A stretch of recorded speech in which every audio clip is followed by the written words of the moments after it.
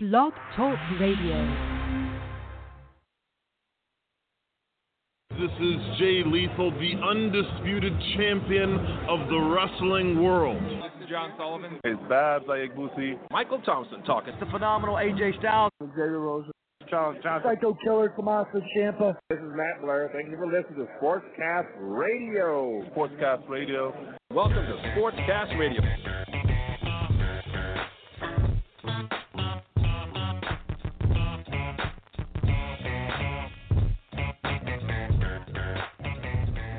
Hey, talking part of the show, babies.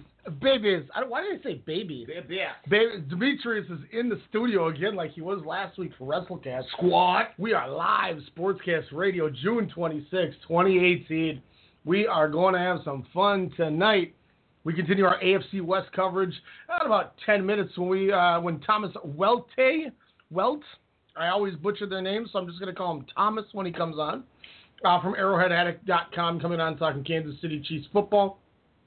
We're going to preview the team, do what we normally do, offense, defense. When Jordan swings through, if he comes on, he'll give you that defensive side of the football. 10:45 tonight, Chris Ransom comes back from DraftUtopia.com for his yearly NHL draft recap. I was going to say 2018, and then I already said yearly. I realized how stupid that sounded. 2018 draft. I also want to ask him, where does he think JT's going? Devers, where do you think JT is going? Tampa.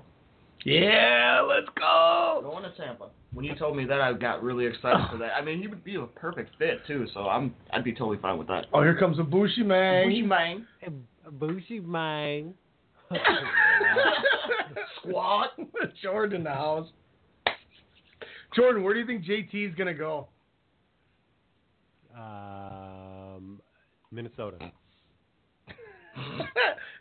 Was that just the answer because you didn't know who we were talking about? Yeah. We're talking about good old Johnny Tavares, who told the Islanders that he is going to be fielding interviews, and they let him do it before free agency. So Toronto, Tampa, San Jose, Los Angeles, and I think the Islanders are the fifth team. So I don't know. I'm starting to. You've heard it here first. You can cross that I'm one going to off. Los Angeles, too. I wouldn't wish being on the Sharks to my enemies. Dang. Like, just keeping it real. You saw the memes. You know, the chokes are real, bro. Heck yeah. You know, the one that I'm really interested about, and I'm going to ask Ransom about it as well, but I don't see why he goes to Toronto. I understand the hometown thing, but if you're Toronto, you got to pay William Nylander, Mitch Marner, and Austin Matthews. So you have to have money to pay all three of those guys. You're not going to have that money if you bring in Tavares. And also, if he comes in, he's going to be your captain. What message does that send us out to Austin Matthews? I don't know. So you damn well know I'm only here for playoff hockey. As soon as the draft hits, I don't know what the hell's going on as far as that goes. So you start knocking out all these weird French Canadian names and Eastern European names. I'm lost. We got a new get to know him tonight from Mr. Nick Hagberg. We'll be dropping on you a little bit later. Also, I got a spit take, Jordan. Jordan may be with us for about half the show. We'll see. He may go through the whole thing. We'll figure it out. Demetrius is in though, just in case. Demetrius has a spit take too, Jordan. Whoa. Well, who allowed Demetrius to start doing some prep work on Sportscast Radio? Get it! Wow. So my man coming prepared for the cameos. So after the Chiefs talk, we'll definitely do some spit takes before we move on to the NHL draft coverage. Thursday's a big day. Belgium, they're going to have a tough game with England. Harry Kane versus Roman Lukaku. Ooh, Romelu Lukaku. Say that one more time. Romelu Lukaku. Against Harry Kane. What that means. I'm going to leave that alone. Harry Kane is Jordan's favorite football player. I just think it's he's got a double entendre of a name. That's all. That's all I'm gonna say. Double entendre. Leave it at that. Isn't that a song where the guy's like double entendre? Double entendre. I can't remember who said that, but I know the song you're thinking of. It's in my head. Like, yeah, maybe, I'm sure he'll figure it out. So we'll definitely talk the World Cup, but NBA free agency, which has been on our talking point this whole couple weeks. In the words of Alex Mello, boy howdy, has it picked up with the LeBron James front, and I cannot wait to discuss some of the stuff that I heard come out of the Zach Lowe's Low Post that Brian Windhorst brought up. And, oh, my goodness, boy, I'll tell you what, L.A. Bron, baby, let's make it happen. That was Flo Rida, by the way. It's going down for real. Double entendre. See, Jordan be killing it. Jordan, get ready too, Demetrius. A lot of times Jordan will sing on the lead-ins. So because that may happen, we're going to take our first break. Let Alex tell you about the FML Solutions. Coming up in a week or so, we got a new offer from FML Solutions. So figure it out. Listen to it. If you haven't already got one, get on board because they are amazing deer stands. Be ready. We'll be right back. We're talking Kansas City Chiefs. Don't go away. Sportscast Radio. Looking to get a head start on deer hunting season? Let FML Solutions point you in the right direction. Hi, Alex from Strong Style Media here, letting our listeners know deer season just got a heck of a lot easier. FML Solutions offer a fantastic deer stand that only takes 30 minutes to assemble and disassembles with no tools required. The best part, though, is its ingenious design allows it to double as a cart to haul your trophy back to the truck. FML Solutions is a made-in-the-USA product manufactured right here in Minnesota. Check out FML Solutions on Facebook by searching FML Solutions INC and visit FMLSolutionsInc.com to learn more about this innovative deer stand. Most people would consider this illegal. What was mere vision suddenly became a reality. When you put a bunch of entities together and you bundle into one giant conglomerate, baby, you get Strong Style Media. My name is Ryan Cook. I'm the chairman of our company, and I'm here to tell you that each and every week, Sunday through Thursday night, we give you the best in radio. For boxing needs, Standing 8-Count Radio. For pro wrestling, we got WrestleCast. We got your sports knowledge covered with Sportscast. You like movies? The pop cultures are where it's at. And for all your local hip-hop, Soda Sound Radio. Make sure to subscribe, like, comment, rate, share, follow everything you got. iTunes, Stitcher, Google Play, Radio TuneIn, and more. We are Strong Style. Just respect my conglomerate. Just respect my conglomerate. Just respect my conglomerate. Just respect my conglomerate. You won't see these folks at the post office. They have businesses to run. They have passions to pursue. How do they avoid trips to the post office? Stamps.com. Mail letters. Ship packages. All the services of the post office right on your computer. Get a 4-week trial, including postage and a digital scale. Go to Stamps.com today.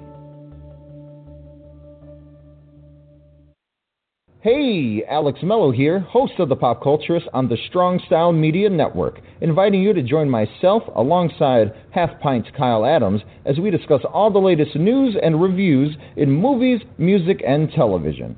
Check us out every Wednesday night at 8 p.m. Central Standard Time here on blogtalkradio.com.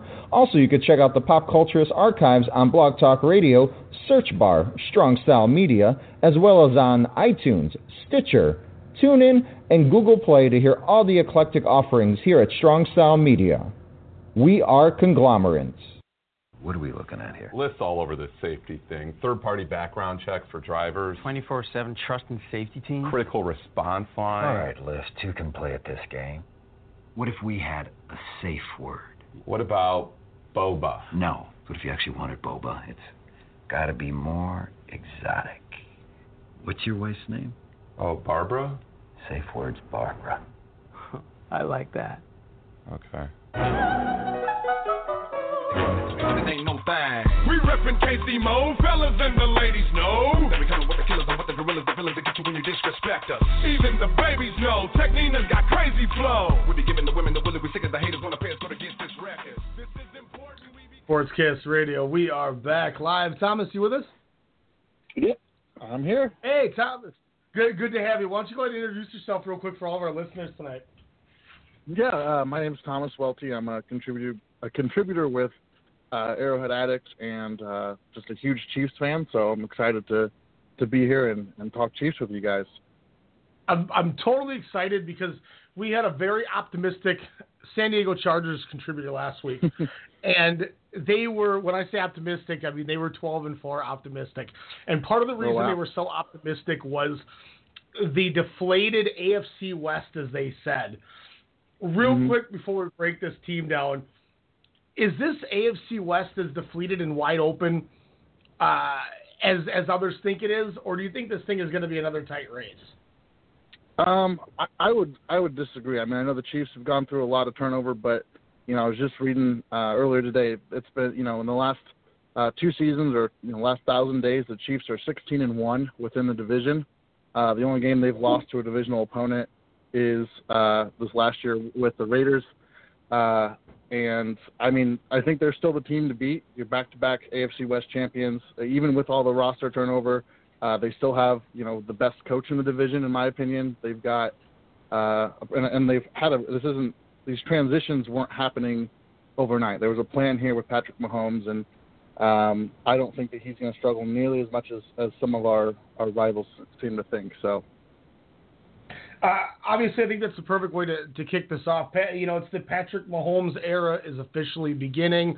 Alex Smith is out in Washington now. How excited are you to have this new gentleman running center for your team? I'm like when he got drafted last year, I was torn pretty much 50-50 on Mahomes and Watson, and I honestly thought that Watson was going to be the pick, just looking at what Andy Reid kind of liked in his quarterbacks, more of a West Coast, more mobile, kind of that short intermediate accuracy. And so when they drafted Mahomes, I knew that there was something there that they really liked. And so the hype around him has been absolutely unreal. I don't think I've ever seen a player, at least since I've been paying attention to football, with as much kind of hype around him. The GM Brett Veach called him one of the best players he'd ever seen. And I mean, that's there's a lot of anticipation from the fan base, being the first quarterback drafted by the Chiefs in the first round since 1983. And so there's a lot of pressure on him. There's a part of me that's a little nervous just because I think that the expectations are probably creeping up there to a little higher than what might be realistic. At the end of the day, I think he's going to do really, really well. I think that he's going to be a breath of fresh air in terms of the play style. I think he's going to make some throws that we don't see many people in the NFL make. And so I think that'll be a little bit different from the more conservative offenses we've seen with Alex Smith. And again, that's not that they're not effective or, they put up plenty of points last year, but sometimes those big NFL throws that needed to happen still weren't there, still were kind of left on the field. So I'm hoping my biggest hope is that Mahomes is going to be somebody who can make all the throws that are really kind of more that clutch factor. So one thing, obviously, that I got to turn to when we talk about him making the throws and him having his weapons. We all know rookies love their tight ends. You guys got one of the best in the game. How's Travis Kelce looking going into this season? I mean, like I said, he's one of the best in the game. His stats. I mean, Rob Gronkowski is, he's up there in his own tier, but Travis Kelce is, he's producing as close as you can to be that number 2 guy in the league at the position. I think that he's going to be a really good. I mean, he'll just continue to do what he's been doing. Sounds like he's healthy, ready to go. The addition of Sammy Watkins and getting some other pieces back on the offense, I think, are really going to help kind of open some things up underneath so that he's not the only one, really working the middle of the field. There will be some more options there, and they can move him around. Because he lines up as a tight end, but he also sees significant time playing as a big slot, coming out wide. So obviously you mentioned Sammy Watkins. I don't know if this is a fair assessment, but I feel like he's kind of the equivalent to what you guys had a few years ago with Dwayne Bowe as a nice big target that I think can go out there. Does he complement Tyreek Hill enough that they're going to be able to get each other open and make plays for the kid? Well, I hope so. I think that there's definitely a kind of a plan here. You have three players who all have really unique abilities. Tyreek Hill, regardless of kind of what statistic or what measurement you use, is pretty well, accepted as the best deep threat in the league. I mean, he's got speed and then some. Travis Kelce is a weapon across the middle in the end zone. And Sammy Watkins kind of brings a little bit more of that big body receiver. He can move some more of those, do some more of those underneath routes and work the middle of the field a little bit more. But he also has speed and he can play the deep pass. I think a big part of the reason that they went out and got Sammy Watkins was, if you look back at the playoff game and with Tennessee, the Chiefs were doing really well, and then when Travis Kelce got hurt, it really limited their options. And Tyreek Hill is a good receiver, but he's still developing and growing. He's come a long way in terms of his route running from when he was a rookie, but he's still developing and growing. Not the biggest guy in the field, so he kind of has his role, and that's going to be his thing. And so when he's the only guy that you can look at, it really hurts the offense. So I think a big reason that they brought Sammy Watkins in was because they knew they needed more options, especially if you have an injury to either Tyreek Hill or Travis Kelce, so that you don't end up with a one-dimensional passing game. And obviously, to hopefully not make it one-dimensional all along the ball, and you talk about pushing the ball, Kareem Hunt, you see a sophomore slump, or does he pass that a lot of these running backs seem to have and continue to make these great strides that he did last year? If you followed him, pretty closely last year, if you had him in fantasy, you know that kind of in the middle of the year, he kind of actually hit a little bit of a slump. The whole team did, really, and he really struggled to get some traction and get things going. It was about a 5 or 6 game span where he was pretty well shut out. Some of that was play calling. Some of it was just, playing defenses that were good against the run. So I think that he will continue to see a pretty consistent as a player. I don't know if he will have maybe as many big games as he had last year. I mean, he started off, white hot, and I think that was great. One of the things that seems to be forgotten, and it's still kind of a little bit of ways away and maybe unknown, but Spencer Ware's coming back from injury, and he was a pretty good running back, before he went down, and he was, very likely to start over Kareem Hunt at least to begin the season last year. And so when he got hurt, obviously Hunt took over and ran with it. But I think getting Ware back will end up, kind of eating into his carries a little bit if Spencer Ware is healthy again. And I don't think that's a bad thing. I think from a team standpoint, you want as many guys as you can to run the ball and wear down defenses, and I think Spencer Ware will be especially good in that aspect. So I think we'll see similar production, but maybe not as much volume in that sense. Obviously, too, last thing I have on the offense for you is, the O-line's a key factor here. Can they keep this kid Patrick Mahomes upright and give him enough time where he's not feeling rushed like some of these college kids seem to get because they don't have the protection they had before? You confident in the starting five? I'm pretty confident. I mean, we're returning 4 or 5 starters. We lost Zach Fulton and in free agency. He was actually kind of an underrated piece of that offensive line. He played guard and center, and he saw duty at both. But we're bringing back 4 of the 5 starters. We've got good competition at the guard spot that they're that is kind of open for the taking between a couple different guys. But in terms of their pass block efficiency as a unit, they do pretty well. I think Fish just had a list on there. I believe that they were in the top 10. And so they're pretty well at keeping the quarterback clean. And I think that will continue, even in the AFC West with some really really scary pass rushers, and Patrick Mahomes is going to see a lot of that early.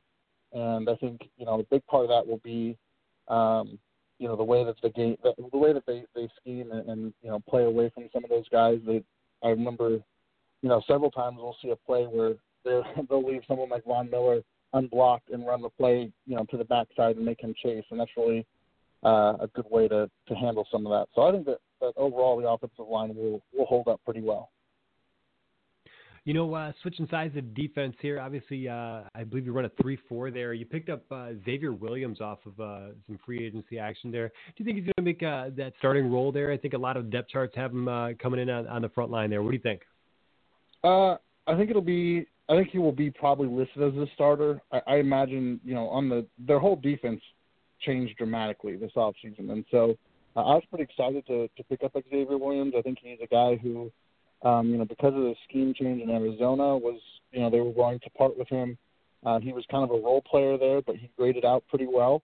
I think that he will probably see the majority of the snaps at the nose tackle. If I remember, from when they signed him and they had the interviews, it sounds like he's going to be more of a one technique instead of a zero. So instead of playing head up on the center, he'll be playing just off to the side. So that'll be a little bit different from a kind of a traditional nose tackle, which they usually play head up on the center. But I do think that he'll be the guy there. The Chiefs run a lot of nickel and dime packages, so he may only see 35-40% of the defensive snaps. But I think that he'll contribute in the run game. So. I think obviously NFL being a passing league, it really at this point, the D-line will get you some good pressure, and that's kind of what will stop the run and separate. But obviously your secondary has definitely changed up a little bit there.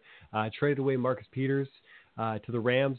What do you think is going to be the changes there as far as the cornerback position goes?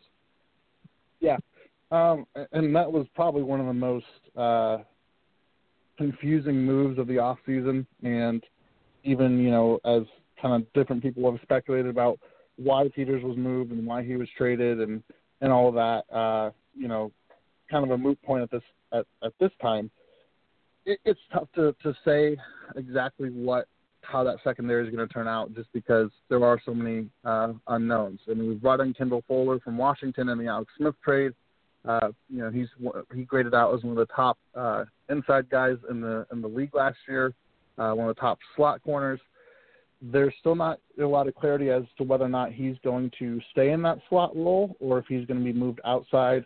Another move they made that isn't, I don't think many people are excited about, but has some potential is they did sign David Amerson from the Oakland Raiders. It was before free agency began. He was released, and so he was a free agent.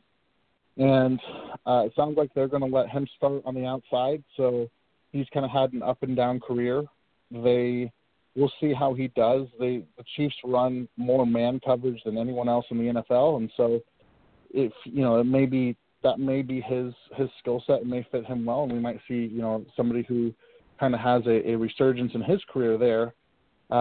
He's a bigger corner, so I think it'll be interesting. I do, and getting Eric Berry back, at the safety position will help a lot, just in terms of being able to move pieces around to drop more guys into coverage, or to, put Berry over the top of a wide receiver, that kind of thing, to kind of play center field more.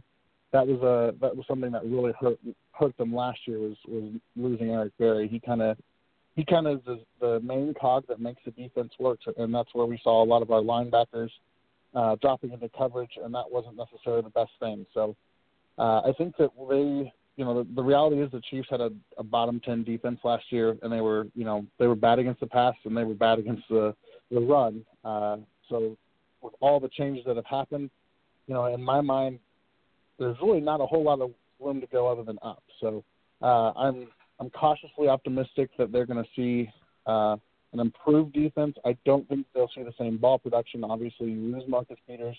He's one of the best in the game, if not the best right now at creating turnovers. So, and that stings. But I think I think that they'll compensate for that with a defense that's maybe a little more consistent at forcing 3 and outs. No, absolutely. Marcus Peters has 5 interceptions, 4 forced fumbles last season. Definitely a piece that's going to be missing. Speaking of, what I thought was kind of an interesting loss there was Terrence Mitchell to the Browns. He deflected a lot of passes, 4 interceptions himself. Is that a position that kind of surprised you, being he was one of the younger but definitely serviceable corners in the league? Yeah, I thought for sure that we would probably at least try to hold on to him. I'm sure, there was some talks there, and I'm guessing the Browns were just able to offer him more money. The Chiefs cap situation was pretty tight, and, they dropped a pretty big penny on Sammy Watkins. Terrence Mitchell he's an interesting guy. I really like him as a player.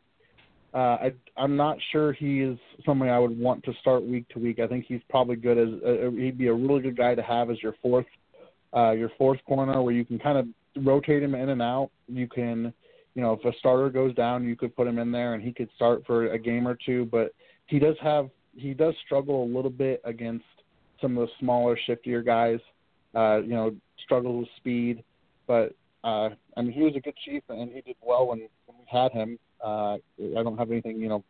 It was a kind of a bummer to lose him. I thought that we would bring him back, but I think that. Probably money was a big factor there.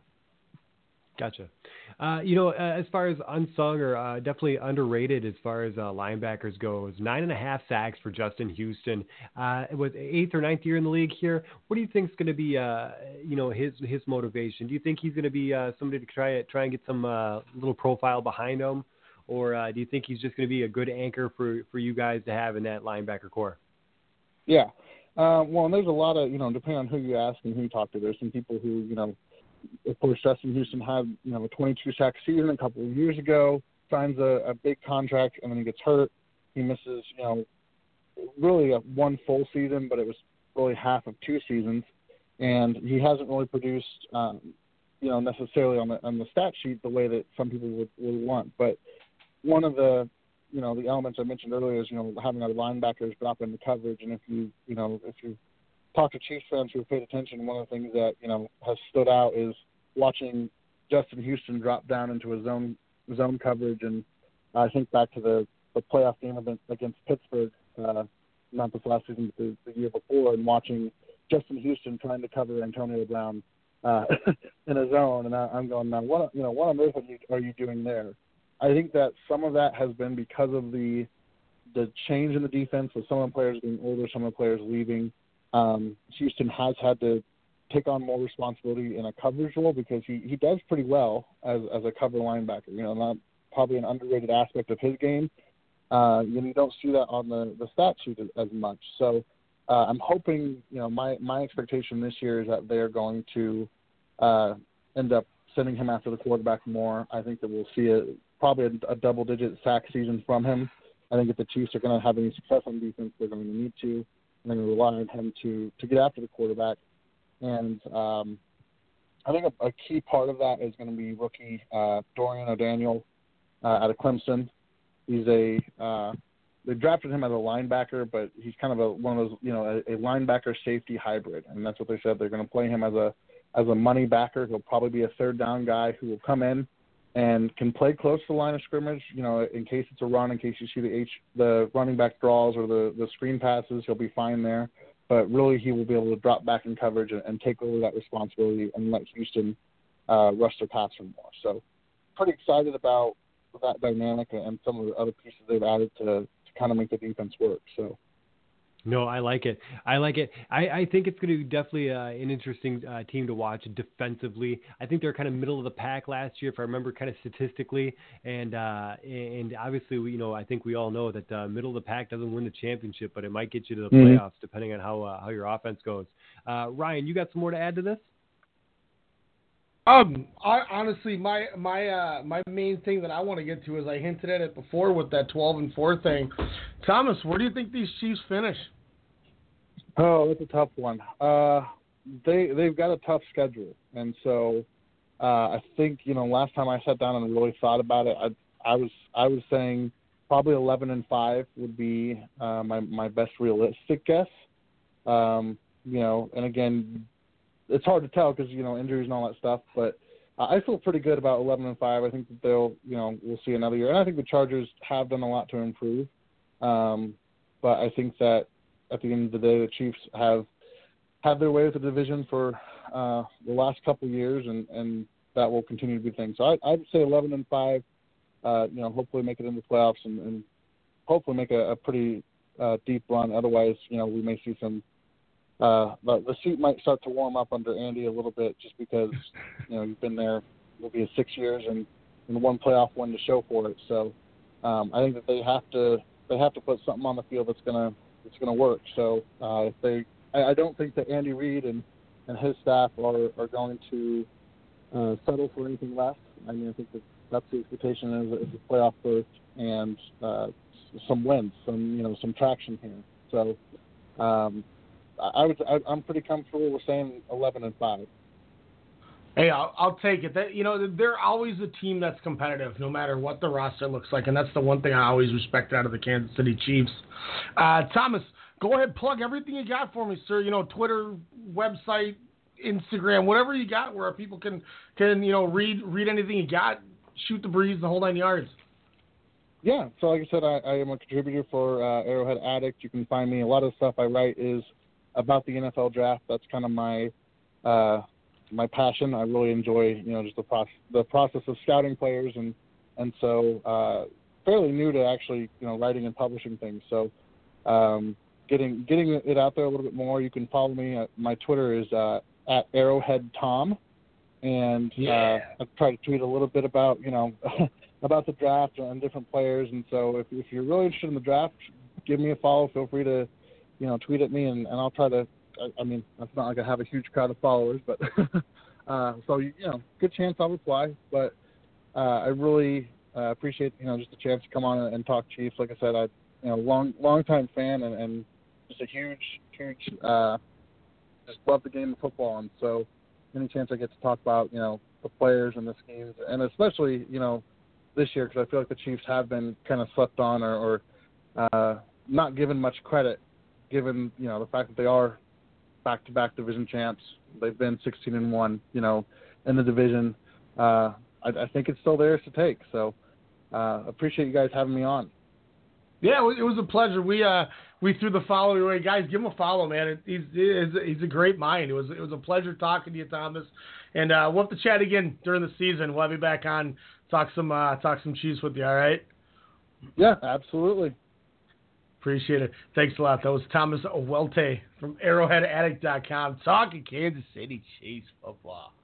Dude, I just looked at their schedule. That first 6 games, rough. Chargers on the road. Steelers on the road. The new look Niners, they're going to be sneaky. That's their first home game. And then, boom, back on the road against the Broncos. And then if you even go farther, it's like out of the first 8 games, it's like 6 of the first 8 are on the road. Closing out that 8th game on the road, the Patriots and then they also the Jaguars at home. Ugh. Well, we'll see if he didn't seem. There's 2 people that were confident this year. One was Matthew Pagels with the Chargers, and the other was Mr. Louis Toronto Jr. with the Jets on his no. Those are the 2 confident things I heard this year. I didn't feel he was as confident about the Chiefs, but he's got it down with the team. The team looks good, but we'll see what happens with it here. We got one big thing that I want to do here, because they came correct, and when I'm talking correct, I'm talking about my co-host Jordan. You know what time it is. I was wondering where they're going to get another tuba player for the band. Spit takes, y'all. I got one. Demetrius has one. Jordan, you got one tonight? I think I can make something appear. All right. I will, Demetrius, I will defer to you. I'll go second. Ooh. You can popping my cherry? Yeah. Oh, that's tight. That is pretty cool. In just for your sake, Demetrius. Get let me just say thank you guys for having me on. Man, I haven't been on here in a minute. But what I have for you gentlemen today is the LA Clippers. The Clippers have traded. That's a spit take right there, right? Austin Rivers for Marcin Gortat. Yes, Doc Rivers got rid of his son. Oh. Wow. Doc Rivers. And Lawrence Frank. What did he give up to get his son on the team too? I don't remember what they paid him. Hold on, they paid him quite a bit. Let me double check here. Let me look at it. He traded a second round pick to Boston for Austin in 2015. And there's got to be more to it, but he traded his son. Yeah, him and Lawrence Frank. What was that, like the first father-son duo they had going? Yeah, that sure lasted. And he gone. Dang, you notice he waited until after Father's Day to do that too. Dang, well, I mean, he had to, but that's besides the point. But dang, next Father's Day ain't gonna be so nice. Man, I hope the Clippers and Wizards are the Christmas Day game now. Christmas with the family, bro. What? God forbid you heard it here first. Clippers Wizards in the NBA Finals. I mean, he did get 3 seasons though with his dad. 3 seasons. Son, it's not working out. He just admitted that his kid's a scrub and he overpaid him. Man, did he have flashbacks to getting kicked out of the house? Baby. You gotta go. You gotta go. He said you gotta get out of the house. Whoa. Damn, there's almost in a spit take in studio on that. Yikes, that's rough. Then you gotta pay rent. All right, I got one. I did save one today. Okay. You ready? Yep. This might be a different kind of spit take, but with a different consonant in the spot. Diamondbacks pitcher Archie Bradley, you familiar? Yes. Apparently, he told Yahoo Sports podcast Tim Brown that he pooped his pants in the Arizona bullpen bathroom right before entering a game this season. Oh my God! He pitched a game. He pitched a game with some poop in the pants. Oh man! I can't stop laughing. Like that's like the only person I've ever seen savage enough to do activities with poop in her pants is my kids. I'm not looking forward to that. Damn. Between him and... Here's the transcript. I'm warming up to go in the game, and I knew I had the next hitter. I knew he was on deck, and the at-bat was taking a little bit. And as a bullpen guy, these big situations, I call them the nervous peas. I don't believe I pee a lot, but I have to go before the game. It's a 2-2 count, and I'm like, man, I got to go. So I run to the bathroom real quick. I'm ready to go, and I'm trying to pee, and I actually... poop my pants, and I'm like, oh my gosh, I got to pitch. I'm going to go in the game, so I'm scrambling to clean up. I get it best to clean the best I can. I button my pants, and our bullpen coach is like, hey, you're in the game. So I'm jogging into the game with poop in his pants. Oh man! Oh my God! One more time for it. Oh man! Mine's not necessarily a fully humorous spit take, but it's more of a mind-boggling, like, how the hell does this happen type thing. I'm going to take you all back to 2012, where the Suns got 2 first-round picks and 2 second-round picks from the LA Lakers for Steve Nash. Okay? So 2013 and 2015 first-round picks. Okay? Now, the 2015 pick ended up going. I think it went to Philly. Somehow it went to Philly from this deal. I don't remember what Phoenix gave up to Philly, but anyway, then the pick was basically, if the Lakers, it's top 3 protected or whatever, blah blah blah, which ended up being top 1 protected and unprotected this year, which then became Philly's number 10 pick from the Lakers. Okay. Phoenix also then traded Goran Dragic to the Miami Heat, got back 2 first-round picks. The 2 first-round picks were a 2018 first-round pick, and then the other was a unprotected 2021 pick. On draft night, the Philadelphia 76ers traded Mikal Bridges to the Phoenix Suns for the number 16 pick, Zaire Smith, and a 2021 unprotected first-round pick. So Phoenix's 2 picks they got from Miami, they essentially traded back to Philly to get back that Lakers pick they originally got in the Steve Nash trade.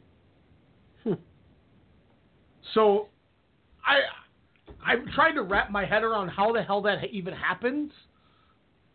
That's the most mind-boggling thing I've ever heard in my life. It's I wonder, like, it's kind of like one of those things like where you wonder, like when you look at those players that like played with every team in a division, or you know what I mean, kind of one of those things. Like that pick has been everywhere, kind of thing. Yep.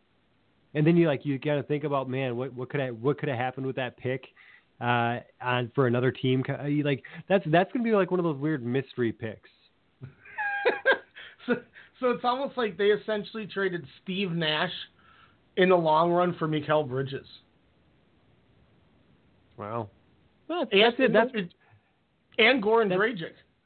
That needs. I think we need to get maybe the Owen Wilson on the sidebar, like, oh, interesting, or like a wow, wow. So, like I said, it wasn't like the humorous one, but it just blew my mind so much that I was like, it deserves it, and that's why that got spit take. So that was my spit take. I just got soaked! When we come back after break, Chris Ransom comes back as always. We're talking 2018 NHL Draft. Don't go away. Sportscast Radio. Your late night hip hop and R&B podcast, Soda Sound Radio, hosted by Kyle Half-Pint Adams, every Thursday night right here on the Strong Style Media Network. Catch up on your latest on hip hop and R&B and hear Minnesota talent at 10 p.m. Central. But if you trust the way I feel, I won't fold from the cards that you deal.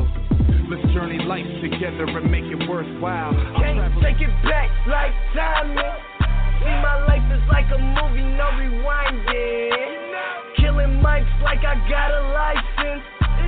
Victim, my belief don't have religion, just a higher power. Who power? I'm not so happy with it, but I take a breath, regain my pep, check my feet when I'm walking to see if it ain't. I seen it all more than I care to reveal. I'm always sure to clear the air for the real. That's why I'm aiming at they grill, man, cause it's how I feel. Nobody being sincere. We need some changes for real.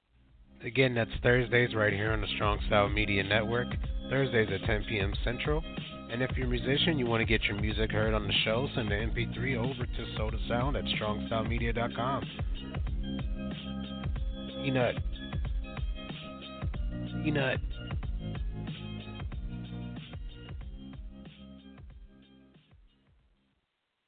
This right here is Alpha Brain. I just drank some of this in a shake. I got to tell you right now, I couldn't be more clear. You're Clarity. 50, so I use it. I don't do anything without it. I'm addicted to it. I know, but I'm 48, but I feel like I'm 26. I have a boner right now. But I have so much energy. Like I took an Alpha Brain. I never do. I want to fight you.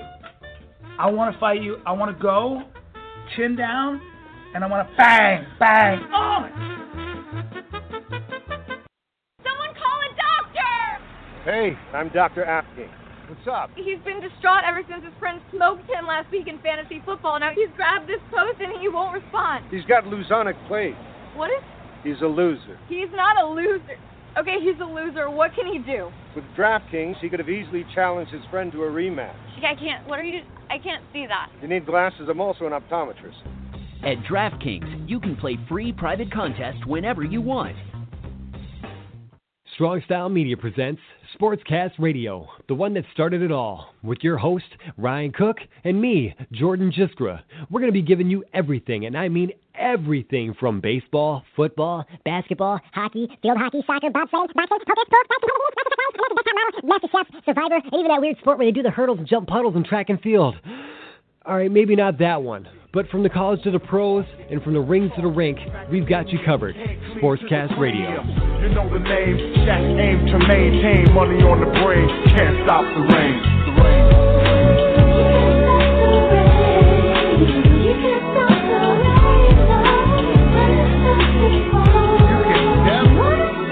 Never stop. Chris, what's going on, buddy? How we doing tonight? I'm doing fantastic. What's going on with you guys? Oh, we're excited to have you on talking the NHL. I mean, this is, I think, year 4 we've done this.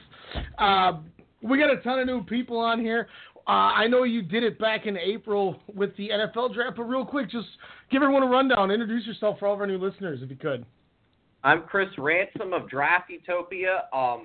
We break down mock drafts for the NFL, NHL, NBA, MLB, and MLS, and we had the most accurate mock in 3 different sports this year for soccer, NBA, second year in a row, and hockey. So, I mean, we tied with it was technically a tie with Draft Site, with Craig Button and Bob McKenzie. Each of us had 6 picks right in the first round. So it was a crazy year. Yeah, it was definitely an interesting draft. There was a lot of top-end talent. It seemed like we knew the first 2 were fairly predictable, but then it kind of just went wild off the cusp with it. But, you know, let's just let the cat out of the bag. We got to talk about him first. Break down Rasmus Dahlin, the guy who could be the next Erik Karlsson in the NHL for us. Yeah, he could be Erik Karlsson. He could be Victor Hedman. He could be Nicholas Lidstrom. He's that talented on tape. He's going to play on the first line right out of the gate with Rasmus Ristolainen, and the Rasmus duo is going to be anchoring this Buffalo Blue Line for years to come. So that's the one thing the Sabres lacked, was a number 1 defender that could anchor this line long term with Jack Eichel, and they finally got that. And they've got Ristolainen next to him on that top line. You're going to have Casey Middlestat coming up as well. So Buffalo is really looking like a team that's going to be set to compete for years now, because the Kings took off when they got Doughty to complement Kopitar. The Lightning took off when they got Hedman to complement Stamkos.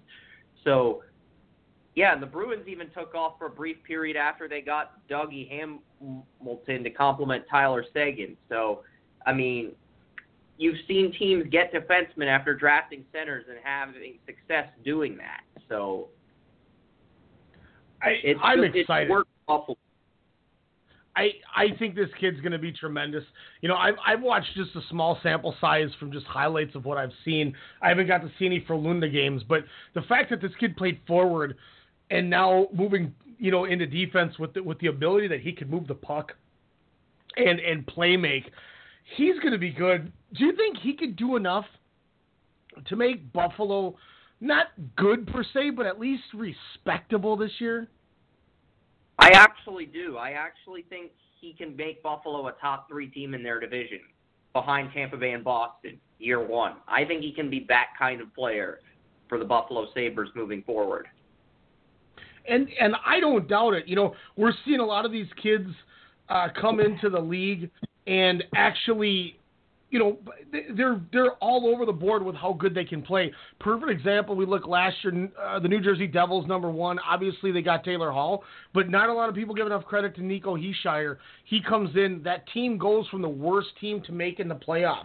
I think right off the bat, you know, we definitely talked about Ristolainen, but let's talk about the guy who went number 2 to Carolina. Patrick What's that? Even though he have the Nolan Patrick was drafted 2nd last year too, and his Flyers were in the playoffs as well. So yeah, and it's a great point that these kids are coming in more NHL ready than they ever were. And when we talked a couple years ago, all I wanted was the Wild to get Evgeny Svechnikov to land to them. He ended up going to Detroit. His brother goes number 2. Andrei Svechnikov goes to the Carolina Hurricanes. Can he do enough to pull a Nico Hischier or Nolan Patrick with Carolina, or is that team just too depleted? I think they are very stacked. Not depleted, but actually stacked, because they trade Elias Lindholm. He was a winger on Carolina. Him and Falk were both center/wingers, 2-way forwards. So Svechnikov just comes in to replace Lindholm, and you've got other guys that are going to be on the roster next year as well. You're going to have Hayden Fleury, your 2014 first-round pick, up. Martin Nikas, your 2017 first-round pick, is going to be up on the roster. Cam Ward wants to come back to Carolina. So I think the Carolina Hurricanes, if they can get Ward back, I think there's an outside shot they could go top 3 in the Metropolitan, and you're looking at a wild card team at the very worst. Obviously, 3rd pick came around, and I think this is where it started getting a little interesting. Montreal goes with the center. They take Jesperi Kotkaniemi. What does this kid bring to the Canadiens next year from all of that Finnish junior league and playing for Assat in the Liga? Well, I love the blue line class.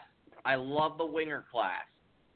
I thought this was the worst center class in 15 years, since 2002. Wow. 2 teams took centers in the top 5. Montreal took the guy they wanted. maybe it'll pay off.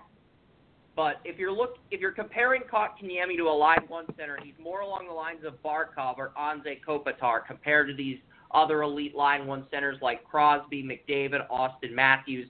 And that's why I say it's a weak center group, because this guy, while he has the upside to be a borderline line one guy, he's raw, and on most teams he'd be a line two guy. Montreal desperately needs a line one guy, so they were one team that reached, and Arizona, they're moving Galchenyuk to center. They're bringing Dylan Strome up, yet they still draft another center at number 5. And it's a weak center draft. It's the weakest center draft in past 15 years, yet 2 centers go in the top 5 due to the demand for the position. You know what? It's interesting, too.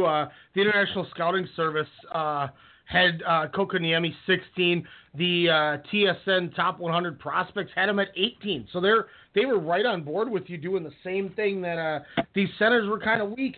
And then we see at 5, Arizona takes Barrett Hayton. They had him ranked 12. What did you think of Barrett Hayton? Is he anybody? Top 15 pick, but I didn't like him as a top 5 pick. And I had him behind Joe Veleno on my board, who slipped the Red Wings at 30. I had the Florida Panthers taking Barrett Hayton at 15. So I was not as high on him as the Coyotes were, apparently. So, I mean, but I heard leading up to the draft that the Coyotes were going to draft a forward, and that there were team sources saying this team was going to get a forward at 5. They weren't going to take a defender because they were happy with their blue line, and that actually turned out to be true. Usually when you hear reports like that, you think maybe it's a smokescreen, but the report about them taking a forward at 5 ended up being true, and they took Barrett Hayton, which I thought was a big questionable decision there, considering I liked Tkachuk and Veleno as my top 2 centers in the entire draft, but they took Barrett Hayton, a guy who built up a lot of momentum and did well with the Greyhounds this year. They took him at 5, which they could have traded it back and still gotten him at like 8 or 9. One guy a lot of people were talking about that has a comparable of a guy like Alex Pietrangelo, Evan Bouchard. Edmonton takes him. I thought it was a smart pick, especially when they did on paper what made sense, trading Taylor Hall for Adam Larson to get a defender, and the team really took a step back this year. Adding another blue liner seems smart. What did you think of Edmonton's pick at 10? Yeah, I was a fan of Evan Bouchard at first, but I saw his tape against the Owen Sound Attack, and he's making a lot of terrible decisions. But he does have the ability to come up right away and help this Oilers team as early as next season if he puts everything together. So I wouldn't put it past him to become that player, but I feel like he really will blend in with the Oilers' core of forwards if he does make the jump. And another interesting note here is that if let's say the Coyotes take Philippe Zadina at number 6, the Red Wings were going to take Evan Bouchard. If Philippe Zadina was off the board, the Red Wings were going to take Evan Bouchard. In fact, their general manager confirmed this in an article with the Detroit Free Press on Monday. So I know a Red Wings fan who wanted Quinn Hughes at 6. They had no plans on taking Hughes at 6. I'm just shooting the messenger here because it's like this is what their plan B was. Their plan B was Evan Bouchard. So if the Red Wings' plan B was Evan Bouchard with Zadina off the board, and the Red Wings got Zadina, Edmonton is really lucky that this break bounced their way. Was Quinn Hughes a favorite pick just because of the Michigan ties? Yes, I would say that. So talk about the guy that they did get, Philippe Zadina. What's your thought about him slipping to 6? He had a lot of stock. You know, a lot of people had him a top 3, top 4 pick, and he kind of went down a little bit. I had him as a top 3 guy for most of the process, but then on Friday I heard that Montreal preferred Jesperi Kotkaniemi. Like a week before the NHL draft took place, I heard that Montreal was locking in on Jesperi, and I knew the first 2 picks were the picks of what teams should do. Number 3 went from what should Montreal do to what they need to do. Okay, let me rephrase that. Buffalo and Carolina did what they needed to do. Montreal did what they should do. Ottawa did what they felt like they should do. And Arizona just went off on a tangent. Detroit benefited from that, and they got to do at 6. And they got Delano, they got Jared McIsaac, they got 3 of my top 13 players in the first 2 rounds of the draft, and I thought the Red Wings had one of the better drafts this year, in my personal opinion. I think if Zadina can come up with Jimmy Howard in a contract here, with Michael Rasmussen, last year's first-round pick coming up, I think the Red Wings are going to have a team ready to go and ready to push for a spot. I don't know if they'll make the playoffs, but if they can either re-sign Mike Green or get a defender in free agency, I think they have the ability to sneak into this potential top 3. But I think right now they're either going to fall short or they're going to push for a wild card. They're going to be a lot more explosive offensively. And with Jimmy Howard entering a contract year this season, they're in win-now mode because they know if they don't win now, Jimmy Howard may not re-sign with the team. Couple questions from our listeners coming in. Two teams that are popular around these parts. Thoughts on the Minnesota Wild and thoughts on the Tampa Bay Lightning's drafts as a whole? I was not really blown away by either team's drafts. I thought Minnesota made a careless decision in the first round, but they took a defender, so I'm not going to fault them for that too much because this is the deepest blue line class I've seen since the 2012 draft, which was at Consol Energy Center in Pittsburgh, now PPG Paints Arena, but this is the deepest blue line draft since 2012 and arguably the most top-heavy one since 2008 when you had Drew Doughty and Erik Karlsson both go in the top 15. So if this is the most top-heavy blue line draft in 10 years and the deepest blue line draft since 2012, which saw 13 defenders go in the first round, this one at 14, then that says a lot about the draft itself, especially when you consider that Bode Wild, Jared McIsaac, and Jet Wu, who I thought checked out all the boxes on tape heading into the year, all fell to the second round. That says a lot about how good of a blue line class this is. So I really can't fault Minnesota for reaching for a defender. Tampa Bay didn't pick until the second round, but Yzerman's one of those GMs that you can just trust. You trust his instincts, you trust his intuition, and you trust his process. You don't trust the Glazers and the Buccaneers, but you trust Yzerman. You trust the foundation he's building. But more of a humor question somebody asked.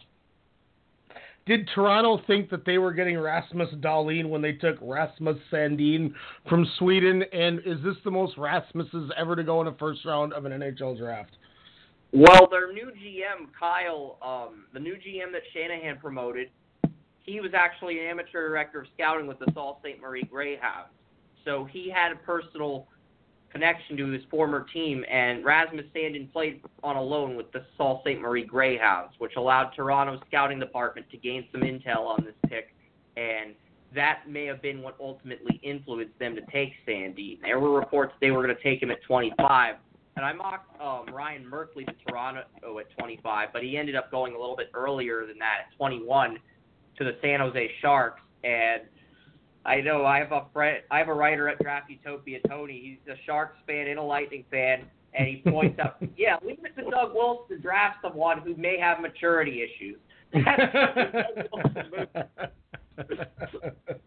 You know, you mentioned Sharks too. What was your thought about Ryan Merkley at 21? I think Ryan Merkley's got the upside to be the best offensive defender in the draft potentially after Bachfist and Dahlin, but he's not. There's reports that he doesn't want to be a defensive defender, and that rubs some teams the wrong way. But apparently the Sharks are willing to look past that because Doug Wilson, and because they have they want to get younger defense. So if you Doug Wilson, you got to give Jim Nill. I mean, Jim Nill, the Stars, I love what he did with Madonna and Jamie Benn, but I wasn't a fan of the Ty Dellandrea pick. I mean, I would have taken Barzal 3 years ago because I had him in the top 6 the first year you had me on your show, and he fell to the Islanders at 16. And if I was Dallas's GM in that situation, I would have grabbed Barzal at 13. And, I mean, just saying, it kind of sucks when you know Nill's going to screw up the draft. But we got Alvin Erickson in the second round. So for all you Sharks fans that want to criticize me for trashing Doug Wilson, just remember there's a GM in Dallas named Jim Nill who's a lot worse. So relax, Sharks fans. Who do you think were a couple teams that were big winners this draft? I know you mentioned Detroit. Who are a couple other teams that you thought really did a good job? They got Adam Bachfist at number 8, and they also built on that in the second round. They got another player. It wasn't Nando Eggenberger. He went undrafted, but there was a player that the Blackhawks took in the third round actually. Nicholas Nordgren I think it was Nicholas Nordgren, but the Blackhawks had an awesome draft because they were able to land quality talent. Despite not having a second-round pick, they were still able to land Nicholas Nordgren out of Helsingbor's IFK, and they also got Jake Wise, I believe, in the third round. So they were able to get 2 players who we had second-round grades on in the third round. And we talked about the Oilers. The Oilers were able to get Ryan Merkley, a guy who many were projecting as the future number 1 pick back in 2015. They were able to get him in the second round, and they were able to trade up for the top goalie in the draft in Olivier Rodriguez. So they're putting that foundation in place for when these guys develop. If Rodriguez can develop and they can bring all these guys up by 2020 or 2021, Connor McDavid might rule the NHL for a few years after Crosby is retired, which is going to be a while, but when that happens, Connor McDavid's going to have an window of opportunity where he'll absolutely rule the NHL for a few years like Crosby did. But we'll see what happens as McDavid continues to develop and do big things with this Oilers team. I thought another winner was the Los Angeles Kings. This is a team that got it right in rounds 1 through 4, which is pretty difficult to do in the NHL draft. They took Rasmus Kupari in round 1 at number 20. We had him going to the Sharks at 21. Then in round 2, they get Akil Thomas, who we had going 18th in our mock. Then in round 3, they got Bulat Shafiqullin, who we actually had a late first-round grade on. We knew he was going to be a day 2 pick, but we had a first-round grade on him, and we mocked him to the Red Wings at 30. So the Kings got the 3 top 30 players on my board, and then in round 4, they got the 41st best player on my board in Aiden Dudas. So I thought the LA Kings, to come out with that kind of talent rounds 1 through 4, was an incredible job on their part. And who can forget the Islanders? They got Wahlstrom at 11, and they got Noah Dobson, who fell all the way to 12, which was kind of a surprise to many. Obviously, you know, that pick coming in, the Dougie Hamilton trade, I believe, was that how that trade came in? Or was that the Travis Hamonic trade? That was a Hamonic trade, I believe. Okay. So I knew they had a pick. There was LA Clipperish having the 2 picks like that. One thing that really surprised me with the team having a lot of picks, I had a small feeling that I didn't know how accurate it would be, but I would have been not shocked if the Vegas Golden Knights would have pulled the trigger and threw some picks at Ottawa for Erik Karlsson. Anything that you heard that maybe would have happened for that trade to happen? It's a lot of happens. Yeah. The Golden Knights have more money than any team in the Western Conference. They theoretically have enough money to get both John Tavares and Erik Karlsson, but it sounds like the Golden Knights is not going to be the destination of Tavares, with Tavares looking at the Sharks, the Maple Leafs, the Dallas Stars, and the Islanders as the final 4 teams. What about Tampa? What about Tampa? Tampa's low on money. I mean, I don't think they've got the capital to get Tavares. Maybe I'm wrong, but I don't think they're going to get him. I'm going to go out on a limb and say it right now. I think him being best friends with Steven Stamkos, I know you're risking all those guys that come up in 2019. You got to pay Kucherov. I know you got to do that. But I think if anybody's going to do it, Stevie Y is the guy who could make this happen. And I tell you what, Vegas already has the Lightning 8-1, I think, the favorites to win the Cup. If they get John Tavares, having that Stamkos-Tavares 1-2 punch, Tyler Johnson is your line 3, I'm sorry, Pittsburgh, but I think they got you beat at the center. What do you really think Tavares does July 1? The Vegas Golden Knights have $30 million in cap space, so they have enough money to get both Erik Karlsson and John Tavares with $30 million. They've got enough for both of those players. So I think that's going to help them. That's an advantage they have. And I'm looking at the Tampa Bay Lightning. They only have $5 million in cap space. I don't think they're in the running for Tavares unless they release someone really who's making a lot of money for them. And I don't think they're going to do that. I think Yzerman's going to continue to build the foundation. What do you think he commands? Like, what do you think Tavares is going to get? I think Tavares wants like 12 mil. He wants McDavid money to stay with the Islanders, but I think he'll take $7 to $8 million with the right team, and by that I mean a contender.